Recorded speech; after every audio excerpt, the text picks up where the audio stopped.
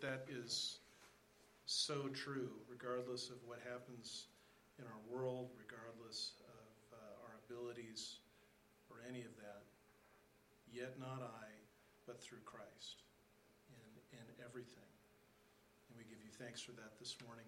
In Jesus' holy name, amen. You can be seated.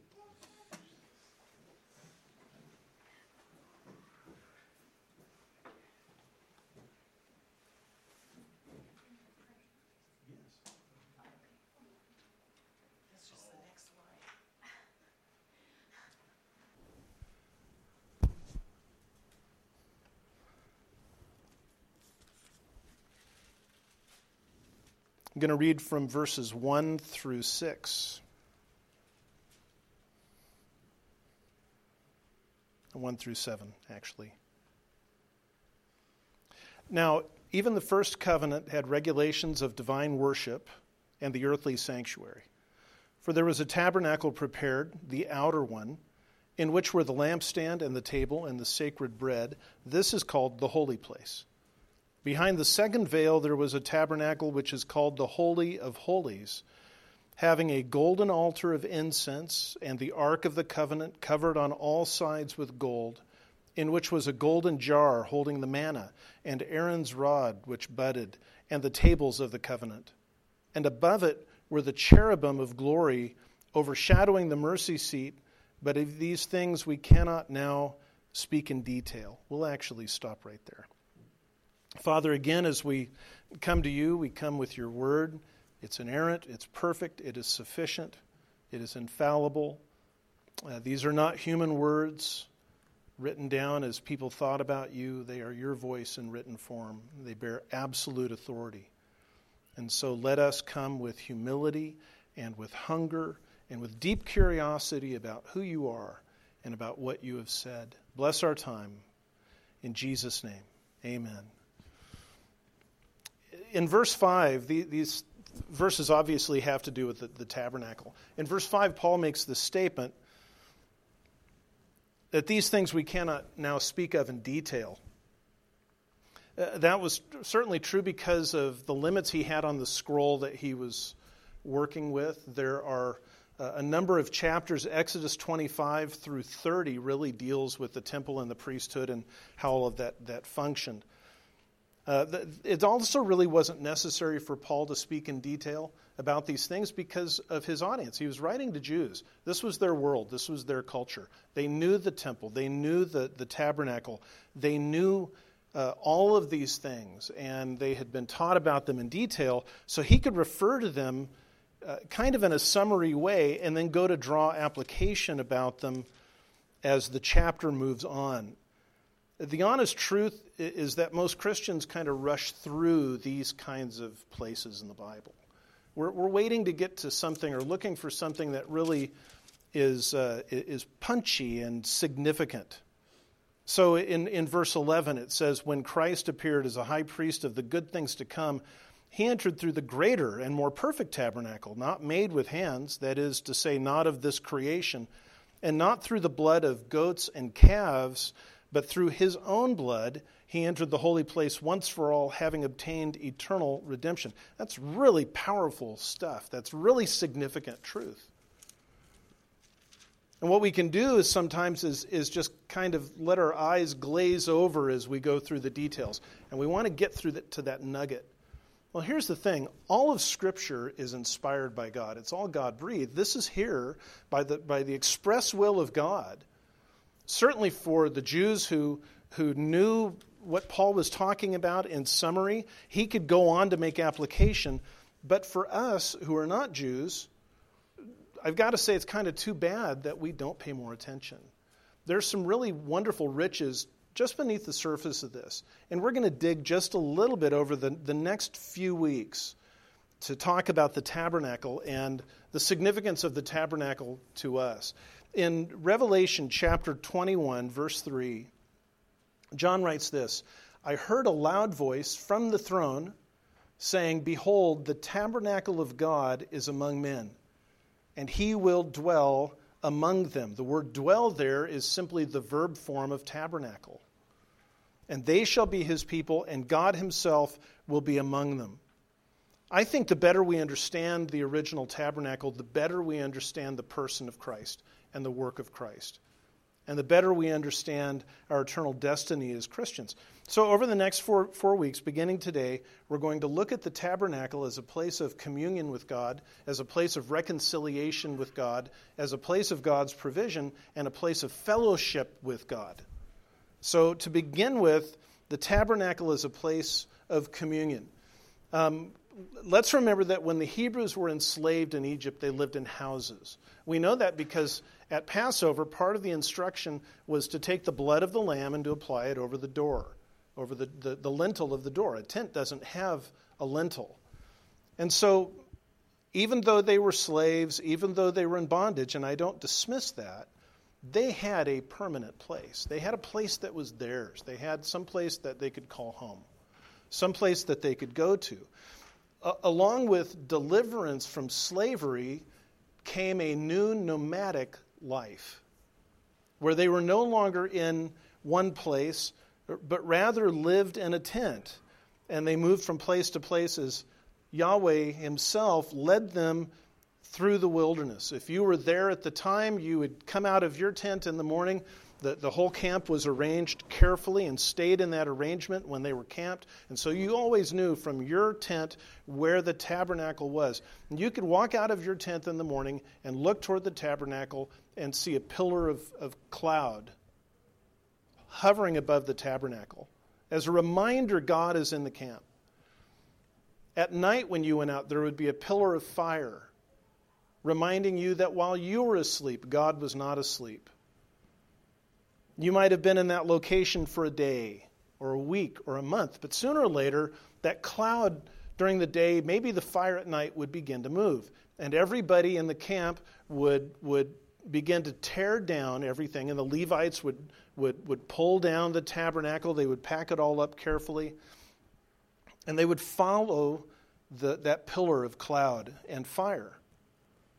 And so there was a constant sense of transience in the camp. It simply was not a permanent place.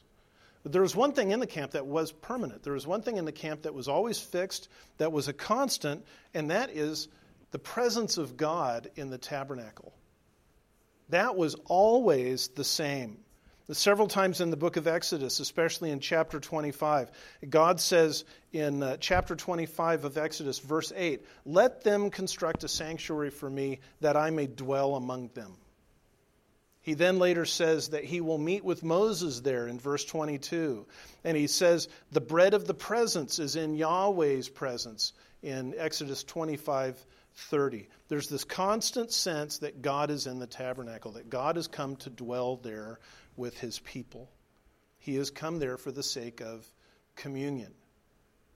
And so if you imagine that you are back in that ancient world, in that ancient day with those people, and you're going to go over to the tabernacle, as you approach, the first thing that you would see would be the outer courtyard.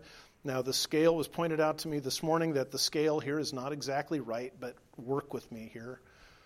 The outer tabernacle, the outer courtyard, was 150 feet long, 75 feet wide. It had a 30-foot opening facing the east, as the opening to the holy place, the tent of God, the tabernacle of God, faced the east.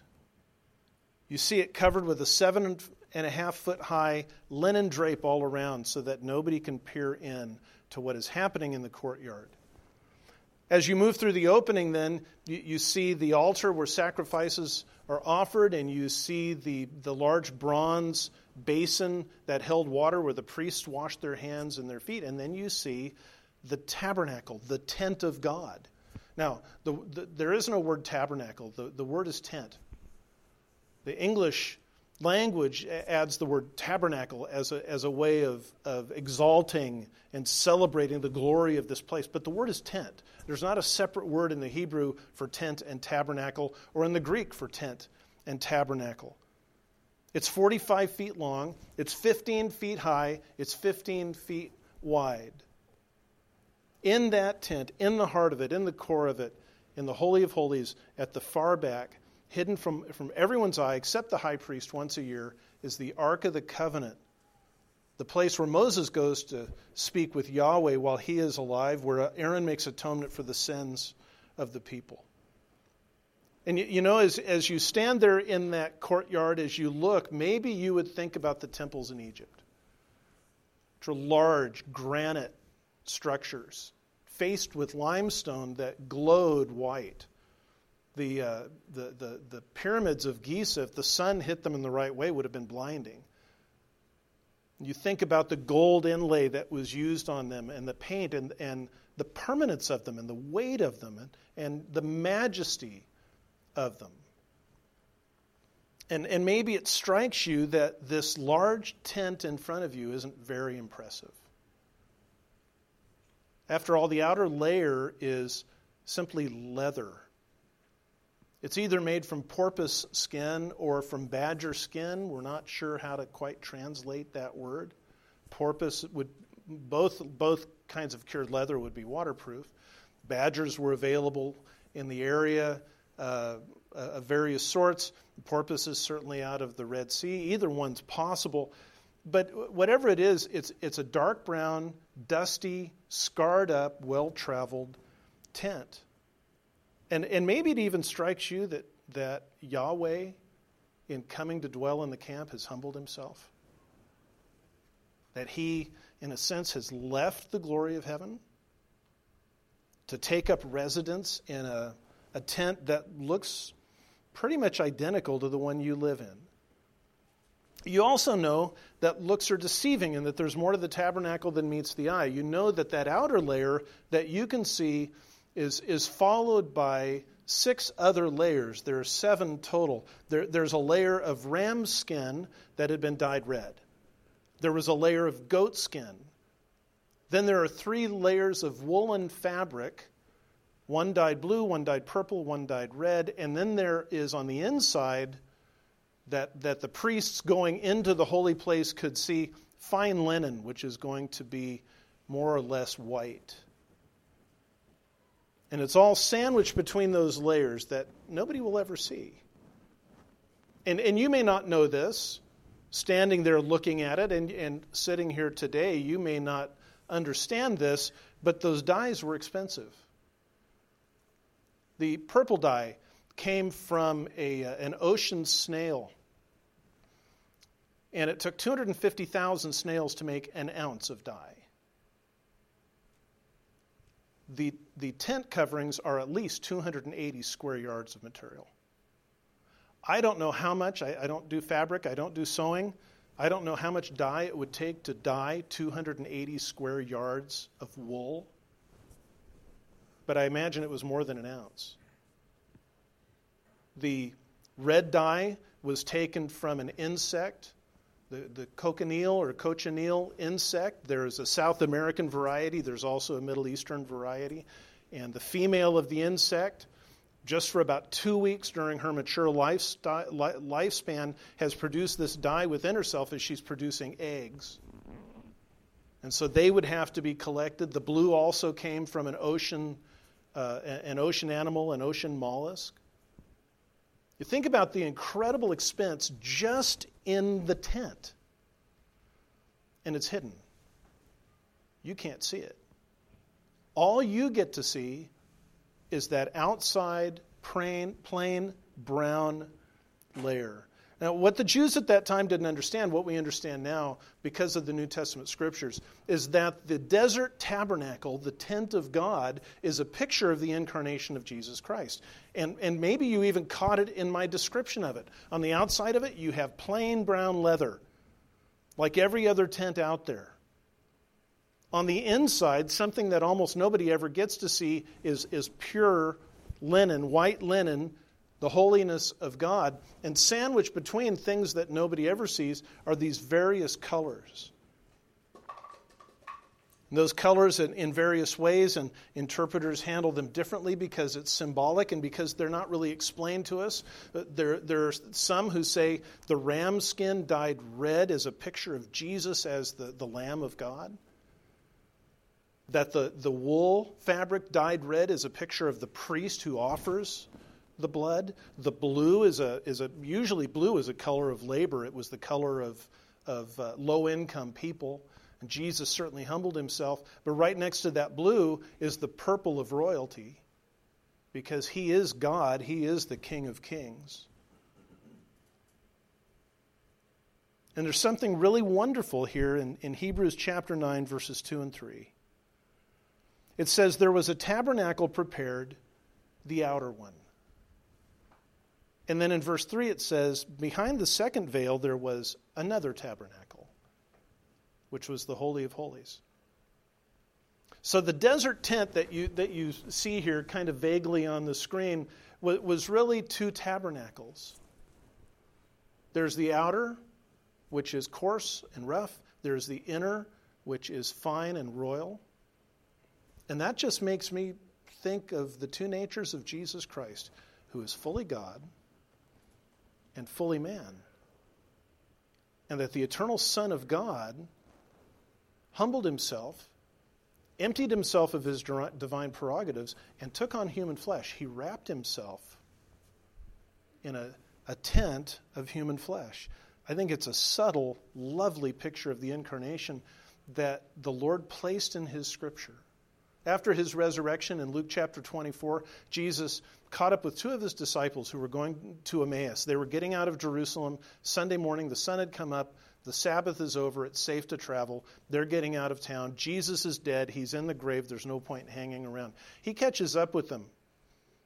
He has a brief discussion with them and finds out that they don't believe. And then he says, you're foolish ones not to believe everything that the prophets have said. And then beginning with Moses, he explained to him everything in the Scriptures concerning himself. I think he had to have described this and said, God gave you a picture of me 1,400 years ago, a picture nobody ever understood until Jesus himself came. Well, why construct the tabernacle? Why construct the tent of God in this way? It's because God had always intended to be with his people. He had always intended to be with his people, going back to creation. It was never his intention to create man and then gaze down at a distance or look at man like man was in an aquarium or a zoo. So he comes walking in the garden. He comes and speaks to Abraham. He wrestles with Jacob. He speaks to Moses face to face. In a few chapters in Daniel, Justin is going to reach the chapter where Hananiah, Mishael, and Azariah refuse to bow and worship a false god, and they're thrown into a furnace.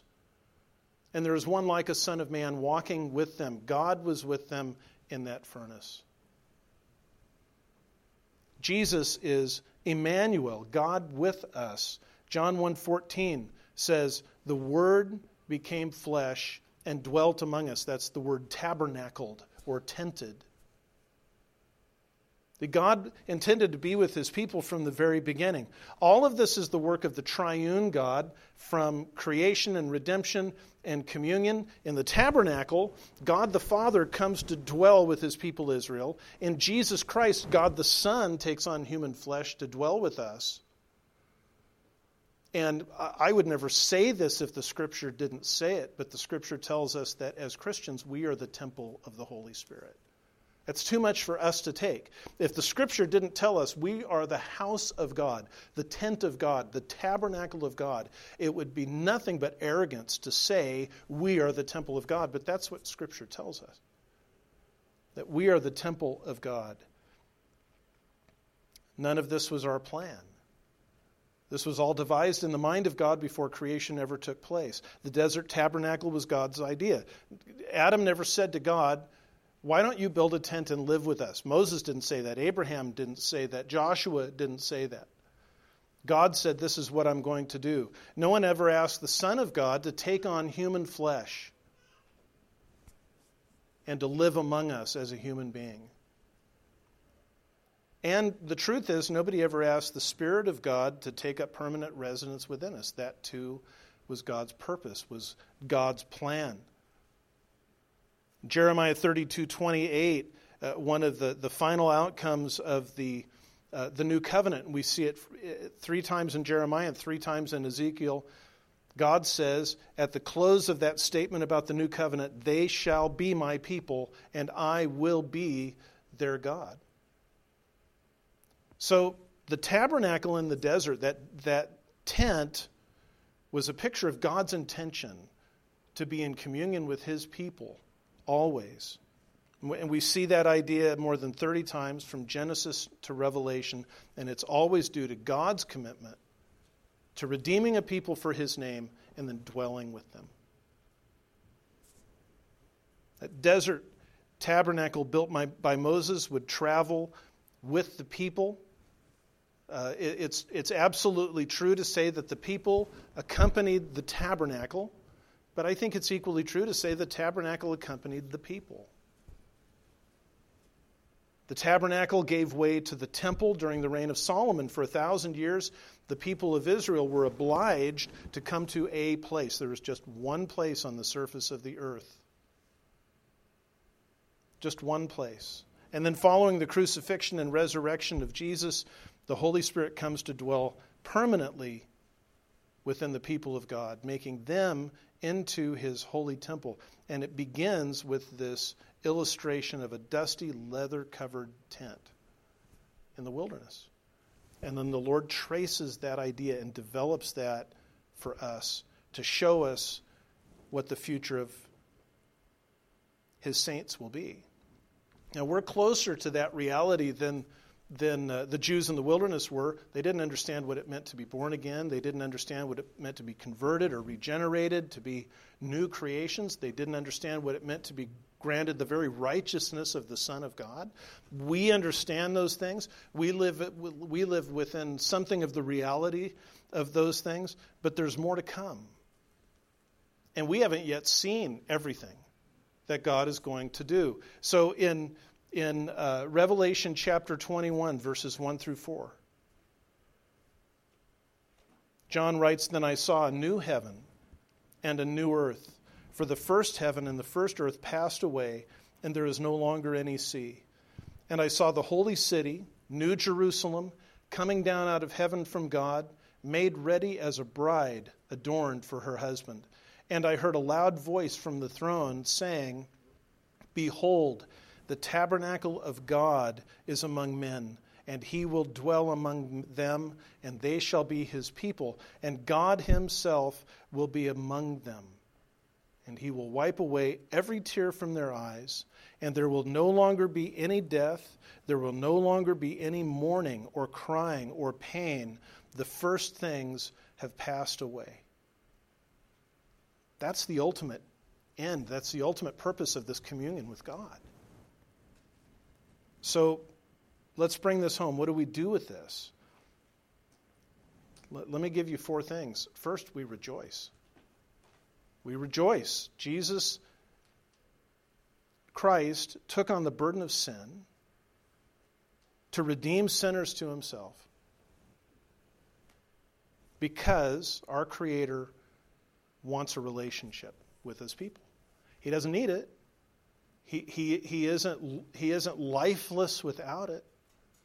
He's been in control of everything from the very beginning. But all who trust in Jesus alone for salvation are reconciled to their God and Creator. And the wonder and the glory of this should fill our hearts and our minds with joy. Nothing compares with that. You can look at what's going on in our world and in our time, and nothing in this world should ever be able to stifle the joy that we have and our rejoicing in the presence of our God within us, who is not a God far away, but because of the Holy Spirit has taken up residence within us. We should rejoice. Second, we can hope. What you encounter in this life is not the final, it's not the end of all things. We survive this life to go on to the next life. And that's true whether someone is dying in their sin and dies in their sin, or is redeemed by the blood of Jesus. Those who die in their sin here will live again to face eternal torment and the judgment of God. Those who are redeemed by the blood of Jesus Christ, who believe in him, will live beyond this life, So Paul says this, and it's something we can say. Romans chapter 8, verse 18. For I consider that the sufferings of this present time are not worthy to be compared with the glory that is to be revealed to us. We can increase our hope while we live this life. Not our hope in this life, because there is no hope in this life. We can increase our hope while we live this life because of the promise of God himself regarding salvation and eternity. The sufferings of this present time are not even worthy to be compared with the glory that is to be revealed to us. So we rejoice, we hope. Third, we speak. We come across other Christians all the time who are struggling. They're hurting. They need to grow in their faith, and the Lord is taking them through lessons of growth, and those lessons are hard. And part of our job as fellow saints with them is to remind them that God is with us, that we've not been abandoned by him, that we have not been set aside, and that God being with us is not a poetic thought, it's not an abstract thought. God isn't with us as other people are with us. God is truly with us. God is Spirit. And so when the Holy Spirit takes up residence within us, God is taking up residence within us. We can exhort unbelievers to believe in the gospel of Jesus Christ, because the truth is that their Creator longs to know them. And he has an elect number that he knows by name and by face that he is bringing to himself. And while I don't think that it's theologically accurate to say that God loves everybody the same way, he has a love for his creation. His saving love is not the same. His saving love for his elect, even if they have not yet come to him in faith, is utterly powerful. And it's a love that won't be denied. So we can rejoice, we can hope, we can speak, and finally we can rest. We can rest. We can rest in this truth that our God sought us when we had no interest in him. We rest in the peace that Jesus gave us by his death and resurrection. We rest in the promise of eternity with him. We rest in the life he gives us today by his providence. We rest in the unfailing promise that he will never abandon us and that no suffering and no person can ever take us away from him. We rest in the truth that he is infinitely more committed to our salvation and perseverance than we are. And he will not fail. He will not fail. There's no such thing as a human being who hasn't faced suffering. There's no such thing as a human being who hasn't wondered at some point, where do I belong? Where is home? Where is the place I belong? 3,400 years ago, the Lord gave his people Israel a three-dimensional picture of what would be his eternal relationship with his people. A tent that resembles Christ, that holds the promise for us of the presence of God. And we remember that at the moment of Jesus' death, the veil in the temple was torn from the top down.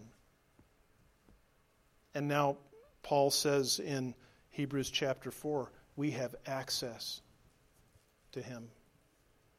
And one day he is going to bring us home. Father, we thank you for the love that you have for us. We thank you for your graciousness to us and your kindness. Lord, I ask that you would strengthen our faith in you this morning. I ask that you would